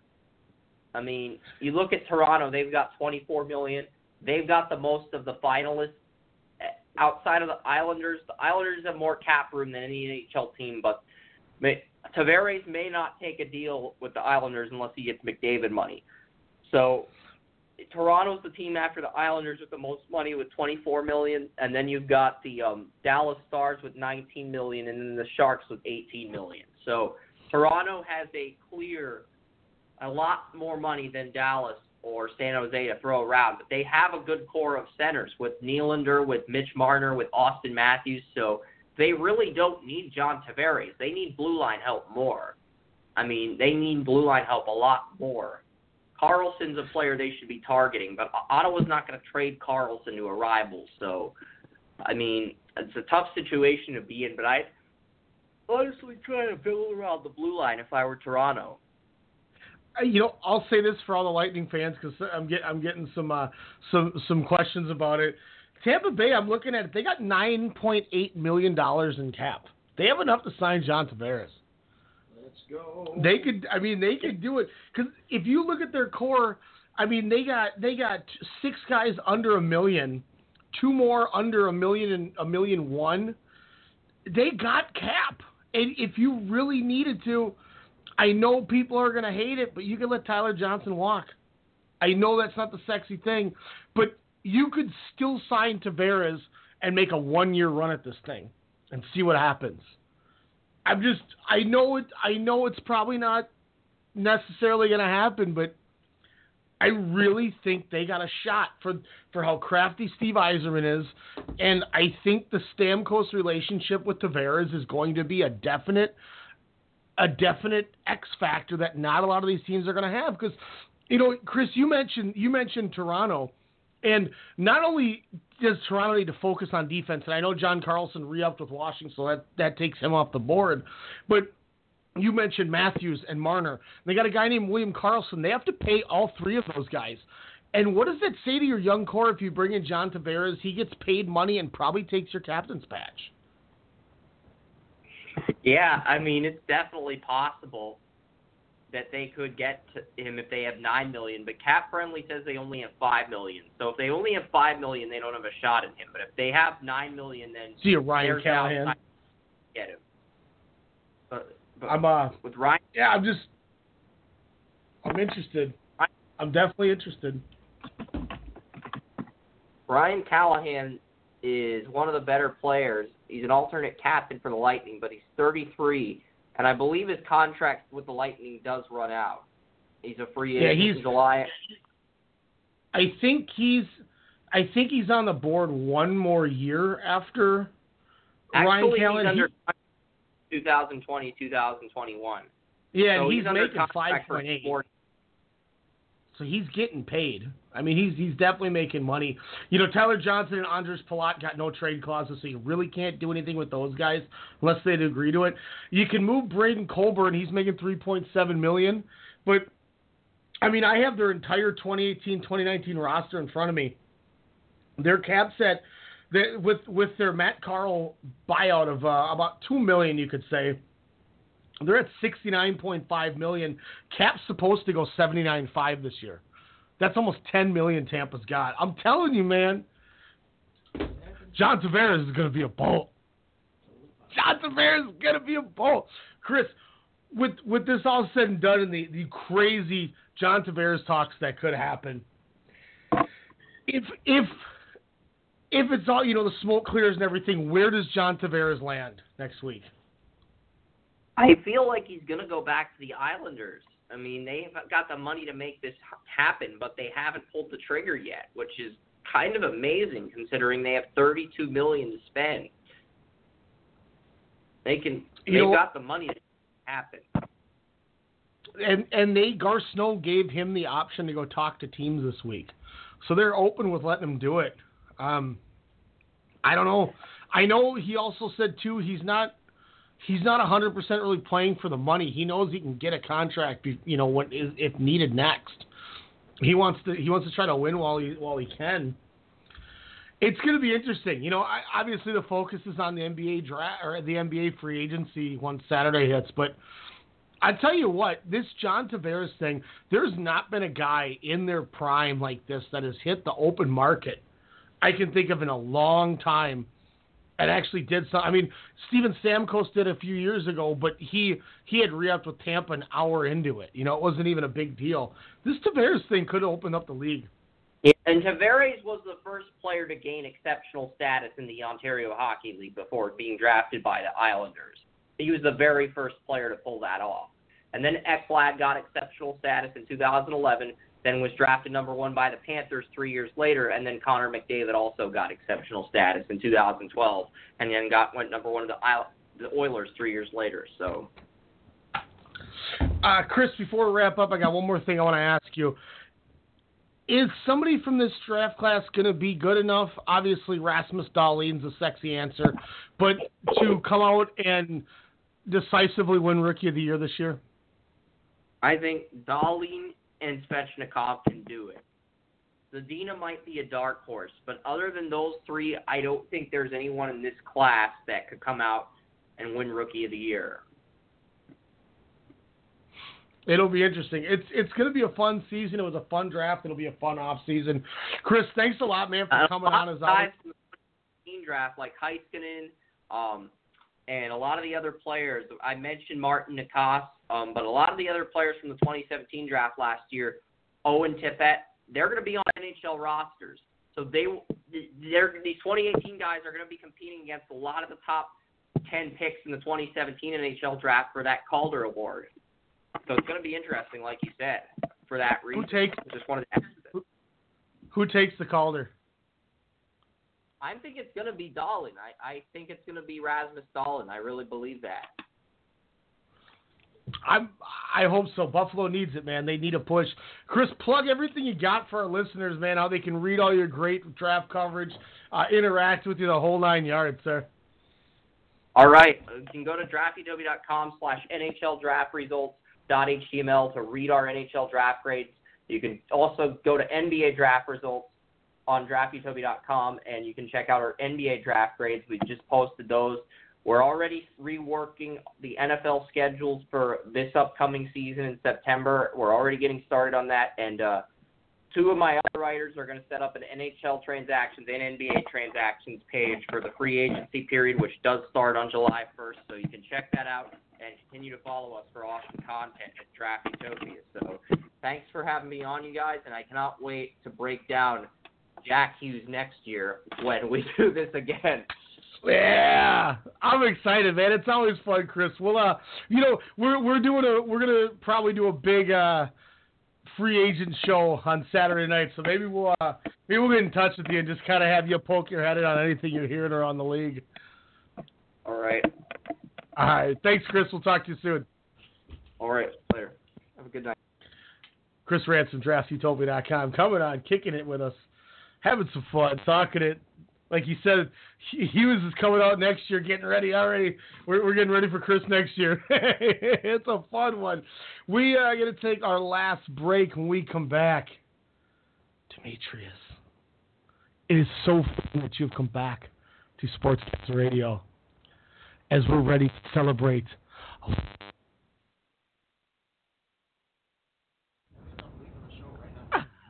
We'll be right back. Sportscast Radio. Missing out on an awesome show sucks. SeatGeek is an app that lets you track your favorite artists and notifies you when they announce new shows nearby. You can even connect your favorite music services so that you never miss out again. SeatGeek, the smart way to buy tickets. Fan of pro wrestling like we are? Yeah! We got you covered. Yeah! From WWE, New Japan, Ring of Honor, Impact, Lucha Underground, All Japan, and more. We're talking the highs and lows in pro wrestling. Heck, we're even giving you people from the Okadas and Omega. We're even talking the Bone Soldiers and Enzo Amore's. Sorry, Daniel. We'll stick to guys like this. Ryan Cook here, and you can check me out along with my co-host Alex Mello each Monday night, 6 p.m. Central Standard Time, right here on the Strong Style Media Network.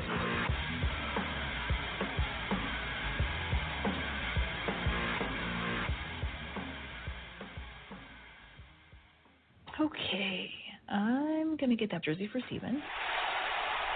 Oh, that Michigan sweatshirt is perfect for Susie.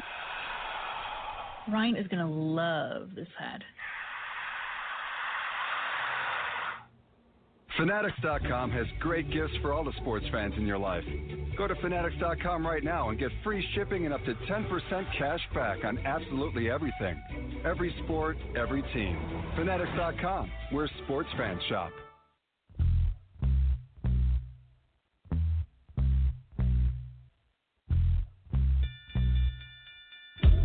Calling all fight fans worldwide. My name is Elijah McNeil, and I'm one half of the best boxing podcast on the net, the one and only Standing 8 Count Radio. Do you like hard-hitting commentary, analysis, and banter? Tune in on Sundays at 10 p.m. with my co-host, Ryan the Technical Legend Cook, and I break it down. That's Standing 8 Count Radio, 10 p.m. Sundays, Strong Style Media.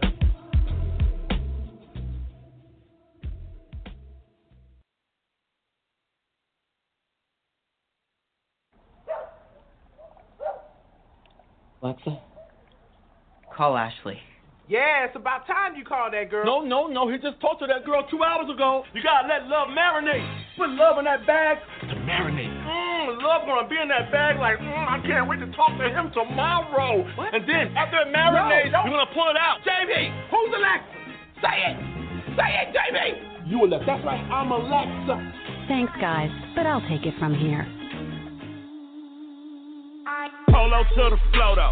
You already know though. It's Adamville for real. You see your hoe, just take a photo. I'm reppin' that's on photo with a fofo on your brodo. Cause that Jodo thought that he could rob a player for some dodo. Click it. Polo, you already know though. That's some Madden 18 right there. Them just breaking things. Shout out to Chris Ransom. I had a moment. Leave me alone. Make sure you hit up draftutopia.com.html for his draft coverage. Always tremendous.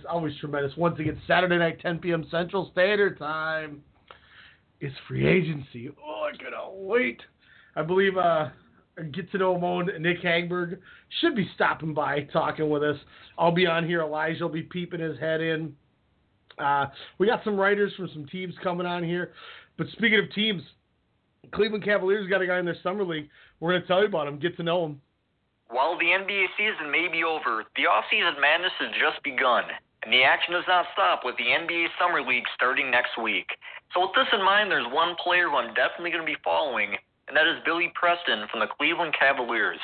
Now, Preston is an interesting case as he was once regarded as a potential future NBA star. The former McDonald's All-American was ranked number 11 in the 2017 recruiting class before running into some off-the-court issues after committing to Kansas University. He never played in a regular season game for the Jayhawks, but likely would have been a first-round talent had he played a full season. At 6'10" and with a strong skill set, Preston has the ability to become a rare undrafted free agent to find success. Many have touted him as a versatile big with an ability to pass and shoot at a high level. His talent is definitely intriguing, and he could be in a great situation to develop, with the future of the Cavs being uncertain. The Cavs being uncertain comes down to one thing. If he doesn't pick up his option, if he declines it by Friday, LeBron James will be a free agent. Demetrius just shaking his head at me. Demetrius, what do you think of this whole LeBron free agency? I don't care. You don't care? I really don't care. You don't care because Sacramento ain't getting nothing. Oh, Sacramento ain't going to do anything anyway. Vlade Divac said that team is a super team. They said we're a super team. after they did not take Luka Doncic. Now that we have an actual platform to talk about this, I was like we were talking about in the car. Do you think there's a chance that LeBron just stays on Cleveland and then leaves? But you said Houston, right? You were thinking Houston. So I think, okay, so here's the teams involved. Obviously Cleveland. Houston. I think there's a slight chance Boston. Sixers? Yep, Sixers. Boston, I think, could do something for them because they have the assets and it would be a formula that could win. And then Los Angeles. I think those are the 5 teams. I think those are the 5. I don't think there's any team I'm missing that could just randomly get them. So what do we have? We have Houston, LA, Cleveland. You said Boston? Yep. And then the Sixers. Yep. Okay. If he opts into his contract, he could opt in and play another season in Cleveland and try it one more time and see what could happen.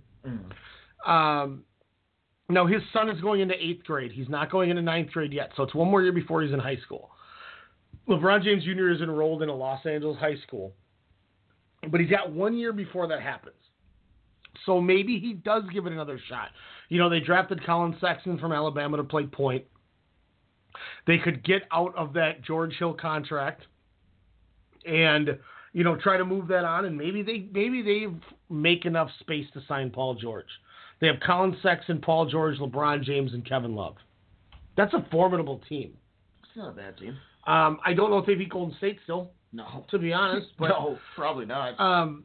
You know, he's got a decent chance to win with it. I also think if he opts in, there's a chance he's opting in a la what Chris Paul did with the Clippers, so they could trade him to the Rockets. So he would go to Houston. Yeah. Chris Paul opted in with L.A. to be traded for, I think it was like Patrick Beverly and a few other players. Okay. Lou Williams, I think, was in the deal. It was like 4 guys and I think a pick.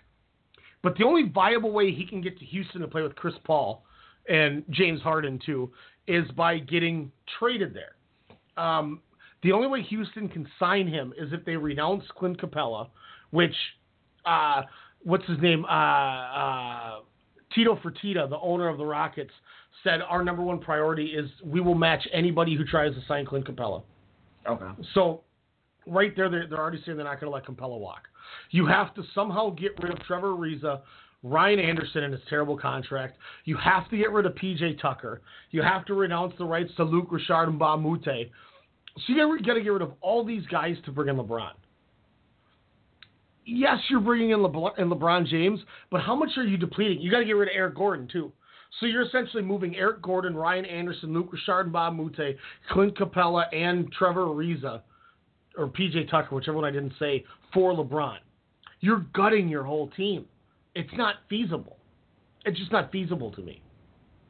So that's why I don't think he goes there as a free agent. Because I'll say this, Daryl Morey, the GM of the Rockets, would trade his mother if it got him a better player. That's horrible. It's true. This guy is... That's horrible. You know, there's... NBA GMs do enough. Basically, I feel like GMs do enough to not get fired. Right. Daryl Morey does whatever he can to try to win, no matter if it's a risk or not. He doesn't care if it's going to cost him his job. That's why he is successful. That's how he got Chris Paul. That's how he got James Harden. And that's, giving up Steven Adams, and I can't remember the other pieces that went to OKC. But Daryl Morey will do whatever he can to win. That's the one thing that separates him from these other GMs. Masai Ujiri does things in Toronto, but he's never done anything too crazy, as good of a GM as he's been. We've seen Neil O'Shea do things. Sam Presti in OKC is another guy who took a risk with the Paul George thing. So some of these GMs take risks, but some of these guys do just enough to not lose their jobs.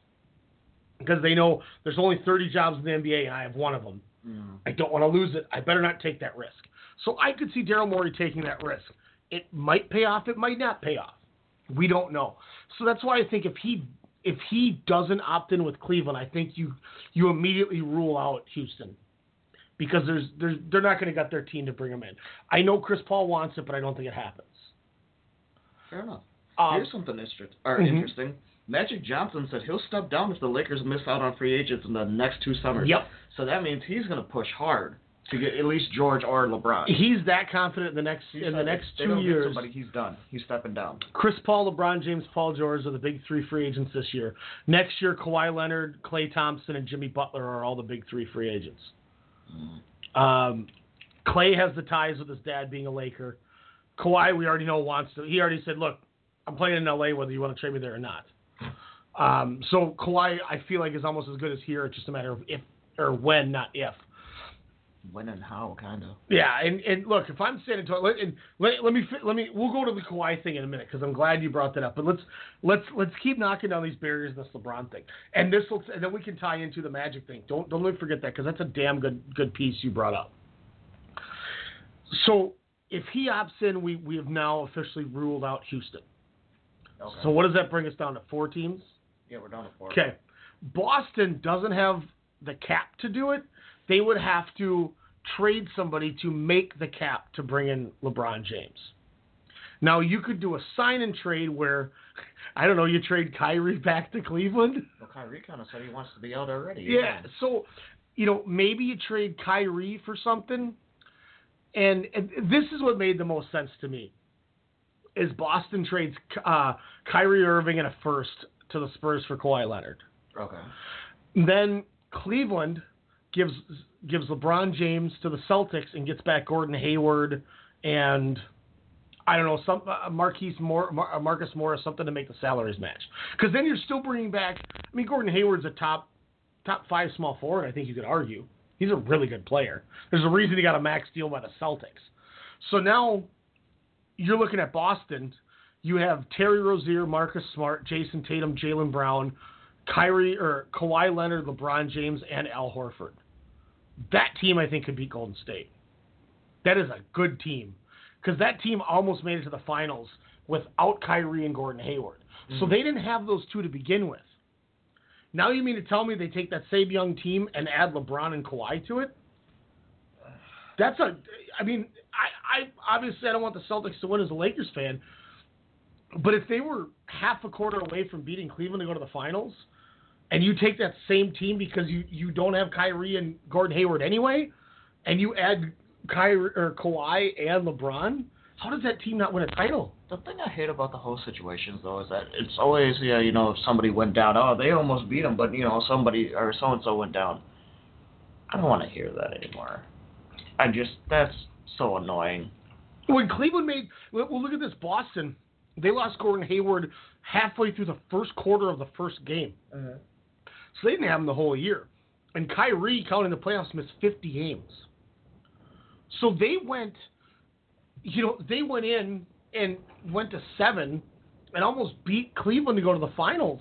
And they didn't have those two. Yeah. So to me, it says that team's good enough. Jason Tatum showed that he might be the best player in that draft. And they stole him from the Sixers.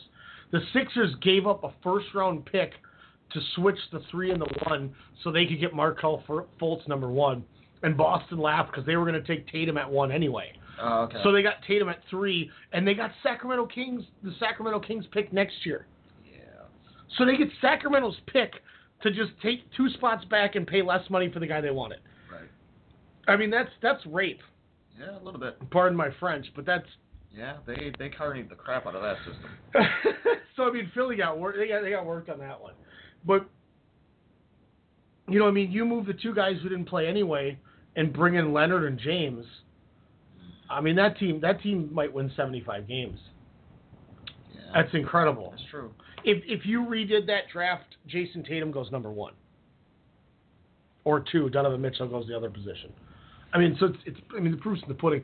Jaylen Brown has turned out to be a good player. So, but they don't have the money for it. So if he doesn't opt in, you can't sign and trade.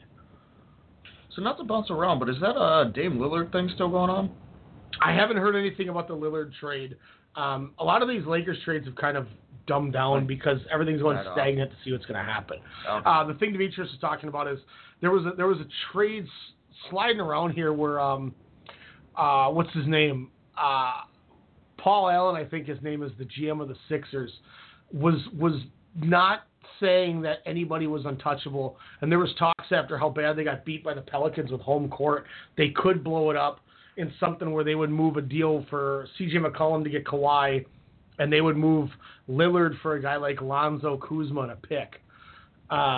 So that was just a kind of interesting rumor that was going around, but it's kind of losing steam now. But, I mean, never say never. I don't feel like Lonzo's going anywhere anyway. So no, I think all this talk about if LeBron goes there because of LeVar Ball, they have to trade Lonzo. I don't think LeBron cares. He's not going to care about that old man. And we've already seen that the Lakers don't care. They shut him up. Yeah. They don't even talk about him, and he's been irrelevant. That's true. You know, so I think people are they're looking for something to blow out of proportions. Yeah. But with the LeBron thing, I think now that takes Boston out of the equation if he goes to free agency. So that now leaves us Cleveland, Philly, and the Lakers. Mm-hmm. If this is all about lifestyle change and doing what he wants for his family, his kids enrolled in an LA high school. He's going to LA. He owns 2 homes in LA. He moved Clutch Sports to LA with Maverick Carter and all those dudes. Rich Paul, I think, is the other guy that run Clutch Sports, his sports agency. Mm-hmm. He's been dying to open that crazy $1 million pizza chain he's made so much money off of in LA because they haven't opened anything yet there. He has his entertainment business that he wants to move there.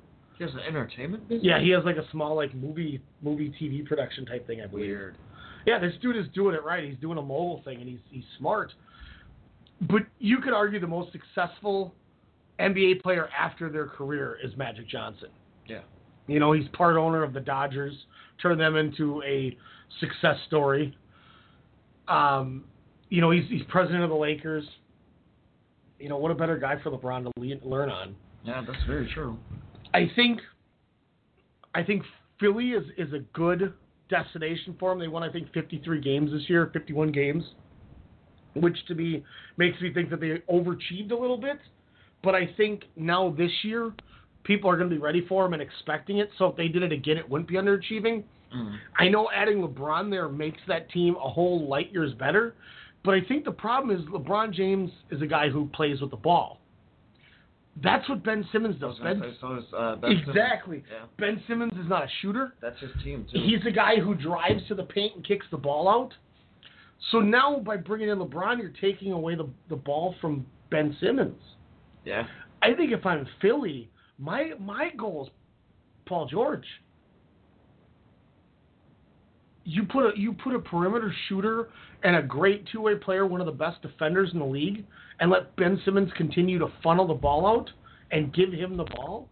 Yeah, that's probably the smartest thing to do if you're going to do that. That's what I'd do if I'm Philly. I wouldn't get LeBron. Like people say they might figure it out, but everybody's greedy. Sometimes everybody's greedy. They're going to want the ball. Both of them are going to want the ball. And to be fair, you know, Ben Simmons is in his second year now, so you can get away with it. I don't know if they want to stunt the growth, but, you know, he's not going to be the guy to say something. But we all said there's no way Chris Paul and James Harden are going to work together. And they did. And, yeah, they're the number one team in the league. And they were a game away from the NBA. They were 3-2 on Golden State until Chris Paul got hurt. And then they got, you know, Steph Curry exposed the rest of the point guards because nobody could defend them. Yeah, that's true. But, you know, that team proved you could do it. So there's plenty of things that could factor in, but then again, Ben Simmons is still young and might get a little jealous or upset. I would hope he'd be smart enough to know why it's being done. Well, yeah, but you know, you never know how people are. You never know how somebody's mentality is when it's like, okay, well, I'm young and I'm a stud in the game, but then all of a sudden this veteran comes in and he's taking your stuff too. You're kind of like, well, I thought I was the future, but now this guy's taking over. You know what I mean? It's one of those things. It's no different than being in a locker room if you're a veteran, like being a wrestler and you're a veteran and you see this young kid coming in there killing it, and people go to him, you know. It's kind of like the same thing. And so it'll be interesting. So, I mean, more and more I think I'm going to say this. I'm going to go 50-40-10 right now. I'm going to go 10% Sixers. He's going to go to the Clippers.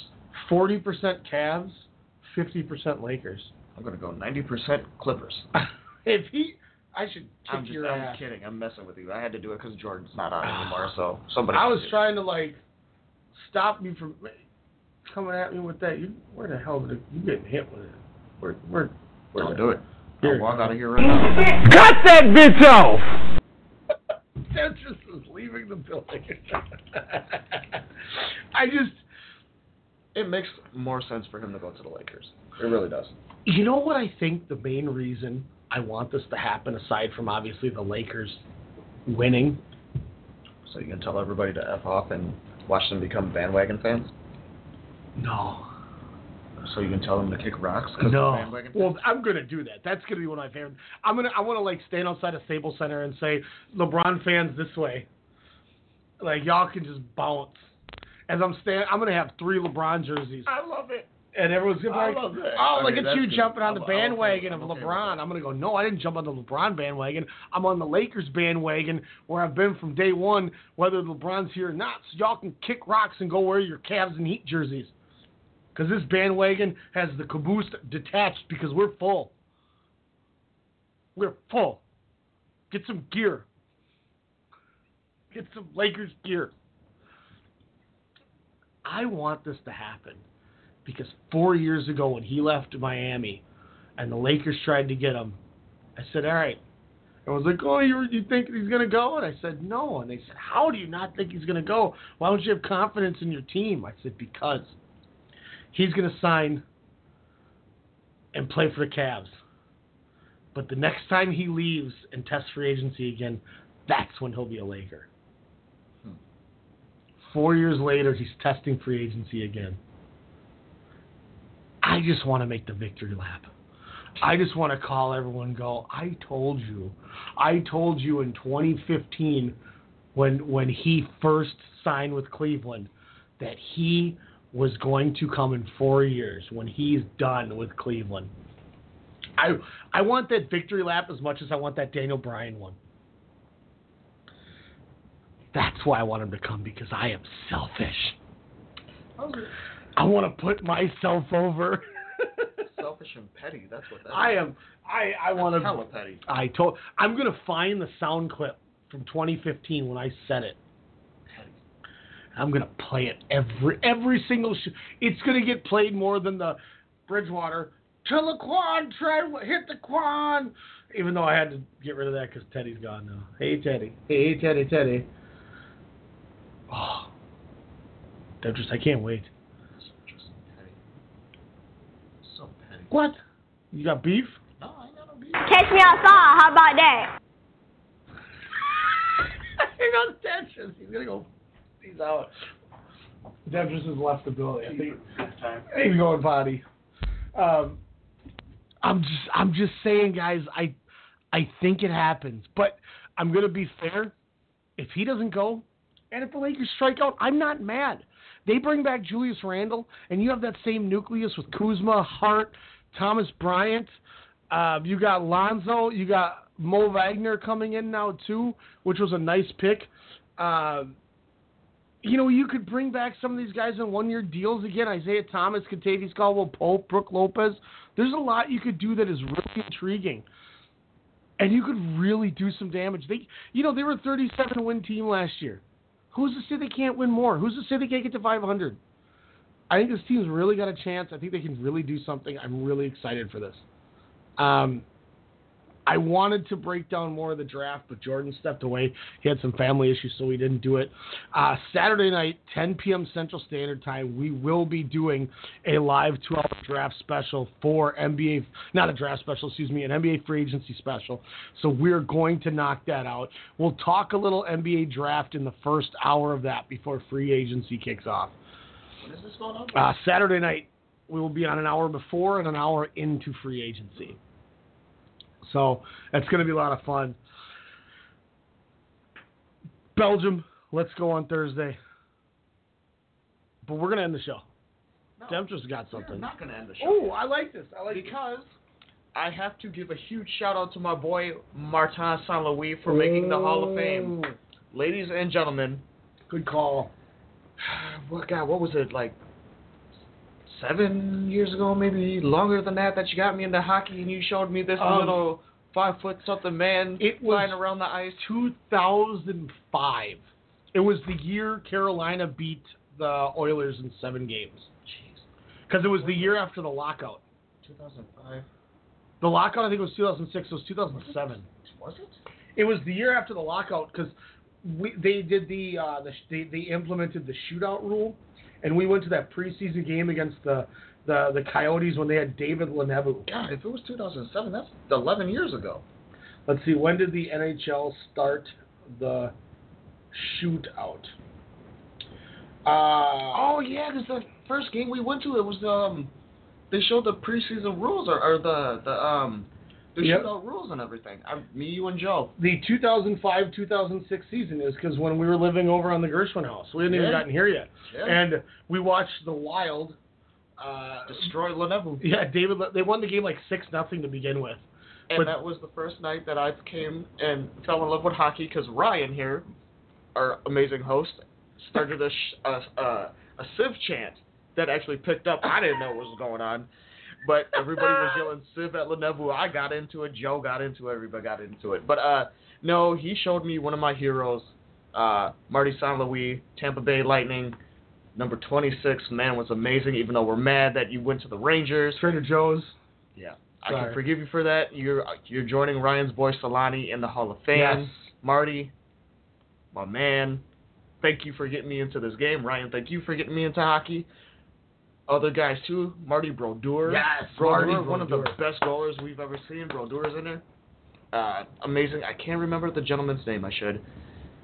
The first black hockey player. Willie O'Ree. Yes. Played in for Hall the of Fame, Bruins. too. Yes. But man, that's huge for me because for some odd reason I didn't think Marty was going to be in the Hall of Fame. And I don't know why. Man was a stud, but he's in the Hall of Fame, and that's huge. You know, before we close the show down, I had to bring that up. I was going to bring that up when we had Chris on, but... You know, and for everybody that boos Gary Bettman, who also made it in, I got to say this. Gary Bettman, it's his 25th season as commissioner. He joins Pete Rozelle, the NFL commissioner, as the only active commissioner to be inducted in the Hall of Fame. There's been 3 lockouts with Gary Bettman. I've lived through all 3 of them. Has it been 3? Yep. I thought it was only 2. We've had 2 since I've known you. Okay. But there was that short 1999 or 2001 season or whatever it was. But Bettman took the job in 93. League-wide revenues were about $400 million. Projected revenues for this season are $4.54 billion. Wow. So, I mean, you know, he's improved revenue 10 times forward. The league's also grown from 24 to 31 teams. And that's crazy, too, because we always, say how they don't market the league or nothing. He's doing something. Yeah, right. There's something's happening. I'm selfish is my problem. He's done a good job. The proof's in the pudding, but I hold those lockouts against him. Because you're still the boss, and these people went on strike because they didn't like what you were doing for them. So I'm always going to hold that against him. You stopped us from having hockey. But also... the fact that I still don't think I think it could be bigger. Yeah, that's my problem. And I will not discredit the amount that he's done for this league. He has made this league incredibly relevant in America. Doing something. It's just like you have personalities like Crosby, Ovechkin. You have PK Subban is hilarious. You have all those guys and you're not marketing them. It hurts. And I mean, and here's what gets me too is they were marketing Subban at the ESPYs because he's dating Lindsey Vonn now. Is he? Yeah, she's fine. Speaking of women, Subban, they're inducting a woman into the Hall of Fame. Hefford, I think is her name. Yeah, Jamie Hefford. Jamie Hefford. Canadian woman hockey player. Yeah, so I kind of want to watch the ceremony. I have to watch the ceremony. It's in November. Okay, is when it'll be. But no, hockey should be much bigger than what it is, especially in the state of Minnesota. And it hurts my feelings where, I get it, just because of marketing. I work at Lid, so, I sell the hats. Ryan, you used to work there too. But now you come into my store, the only thing I have for hockey is the Wild. Yeah. Local stuff. I can't even find, Tampa anywhere or anything else. It's just, why? We're the state of hockey. Why are we not getting that product out? Why is it not a focused point? Hockey is amazing. Yeah, and that's where I mean they're doing some of the things right, and we're doing something. We're seeing more diversity. I mean, if you if you look at TSN's top 100 prospects going into this year's draft, I think in the top 40 players, there was, I want to say 10 of them weren't white dudes. That's an incredible number. Awesome. You know what? I know some people might be like, well, what does that mean? Okay, the NBA draft in the top 30, if I were to tell you 10 of them were white dudes, you'd be like, huh? Yeah. It's just it's becoming more diverse, and it's good because that's the one thing the NHL.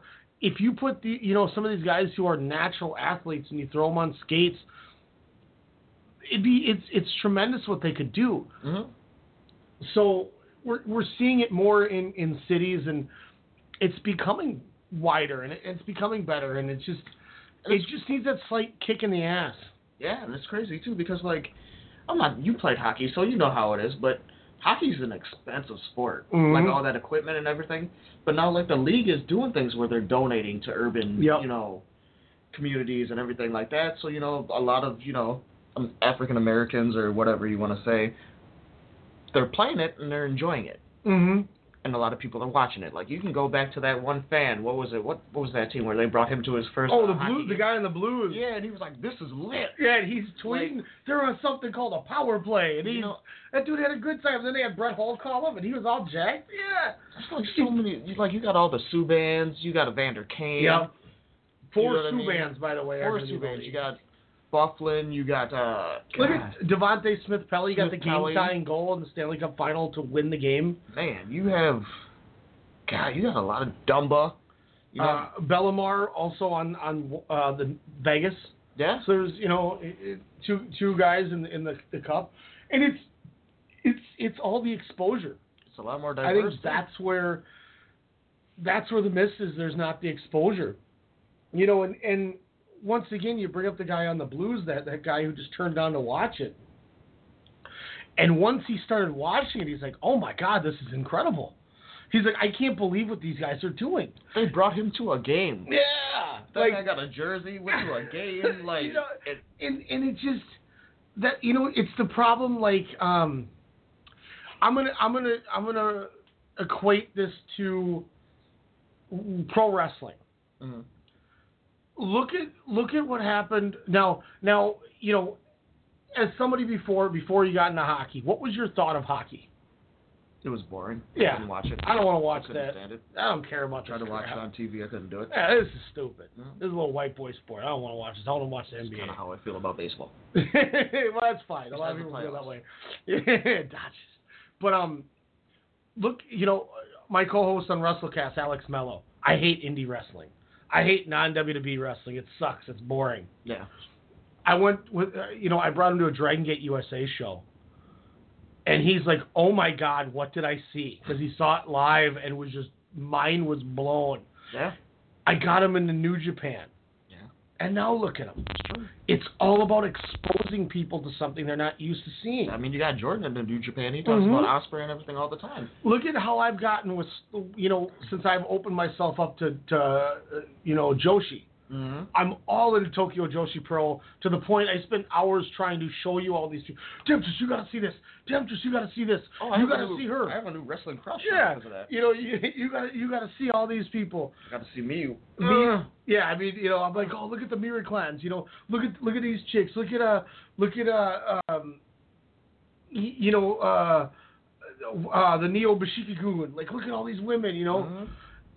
Look at Stardom. I got to show you this match with Tam Nakano and Io Shirai with Kagetsu and Naoya Sumiri, I think her name is. Because I got all into it and I never exposed myself to what I just kind of knew. And then literally I'm like, you got to see this, you got to see this. And what I did with Alex on WrestleCast, which you didn't get to hear unless you podcasted it. Alex, you got to watch this LA Park versus Bush match from the Super Viernes Spectacular from the CMLL show on the 22nd. Like, I watched it. We reviewed that show. Like, it's all about exposure, and they're exposing more people to NHL, and that's why it's getting more popular. Yeah. It's just people aren't seeing it. just don't understand why they didn't do it that year where they had all the cool commercials with Ovechkin and Crosby. That was one of the best things. Perfect prime time to do it. Jeremy Roenick was laying in the bed, and they're like, "What is Jeremy Roenick doing in our bed? He's here to tell us that the NHL is back." Oh, was that the same commercial where she's like, "Turn off the light," and he hits it with a hockey stick? He hits it with a stick. It was so good. That was the year we started the Buffalo Sabres season. It's like, come on, you guys have this in the palm of your hands. Why are you not? Mm-hmm. But that's the end of my rant. That's all I wanted. Congrats to my boy Marty St. Louis. Yeah, no, I'm glad you brought it up because I forgot. I forgot. Love. Where do you think John Tavares goes? I'm still saying Tampa. If he goes, I'm saying Tampa still. I'm going to say this right now as a Tampa fan to a Tampa fan. By me throwing that at you, yes, I don't mean to blow any smoke up your ass if it doesn't even come close to happening. When we had Chris Ransom on, he didn't even list them as a team. I don't think he likes Tampa. I don't want him on the show anymore. But to my defense, Vince McMahon mics my chair. There's a lot of things I get right. Yeah, this is true. If in NHL and NBA free agency, I get to walk away with LeBron James and John Tavares, the victory lap that I'm going to have, Demetrius, is going. I'm going to bring like a banner. I'm going to fly to Philly and run the steps like Rocky just to do it. I will actually allow this because that would be awesome. That would be hilarious, dude. I mean, it's. Who was the other team that people were thinking about he was going to go to? Who? Tavares. Kings, Sharks. Were we in there for a minute? There was talks that we could, but we're not going to do it. Yeah, they probably. I think Dallas is one, Toronto's one, Montreal's one. I think the Islanders and Rangers. I can see them going to like the Rangers. Everybody goes to the Rangers for some reason. Rangers got rid of Ryan McDonough to the Lightning to make room. So I mean, or Dallas. People like to go to Dallas. All I'm saying is, if I get Tavares, LeBron, and Paul George right, I'm gonna leave you guys with this, man.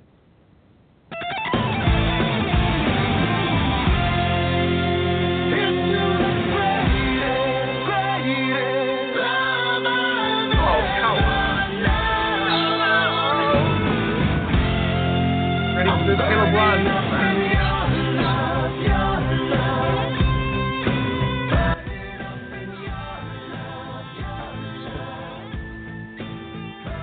Right, that's signed off. Coming back next week. Give my love. John Tavares.